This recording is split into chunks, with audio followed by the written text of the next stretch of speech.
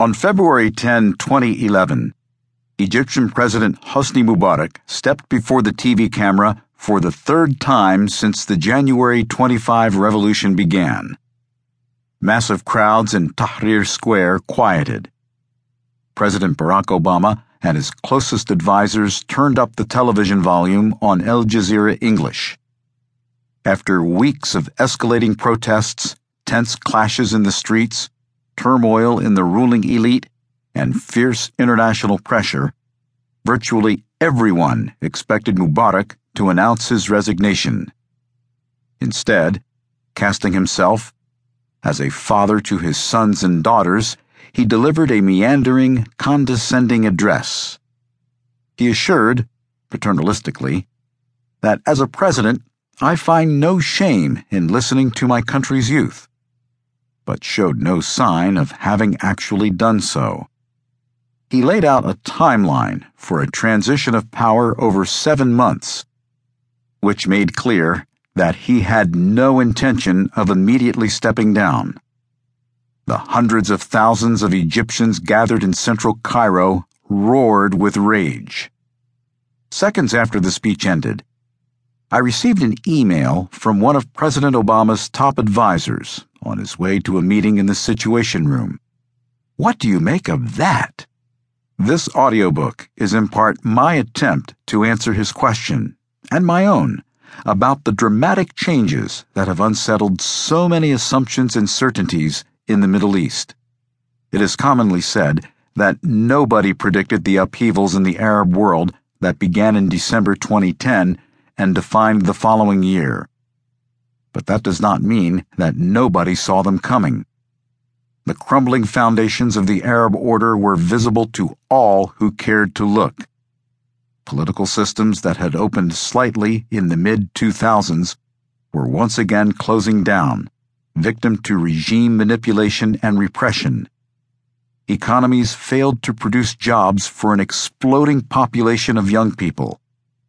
As the gap between rich and poor grew, so did corruption and escalating resentment of an out-of-touch and arrogant ruling class.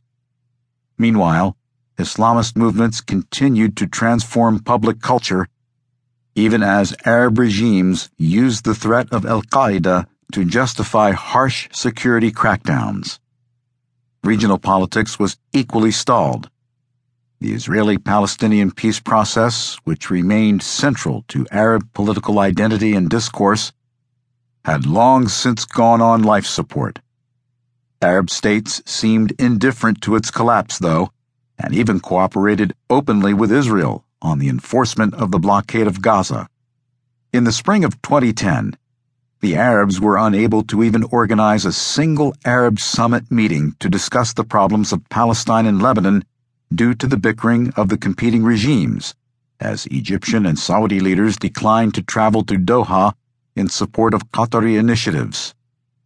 A debilitating Cold War between America's autocratic allies and the forces of Muqawama, resistance, such as Iran, Hamas, and Hezbollah, dominated the official agenda of regional international relations, spreading in its wake a nasty Sunni Shia sectarianism that divided many Arab societies.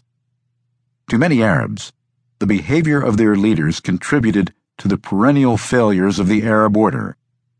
The need for change had grown urgent and painfully obvious to frustrated youth who had long since given up any hope that their leaders might themselves change.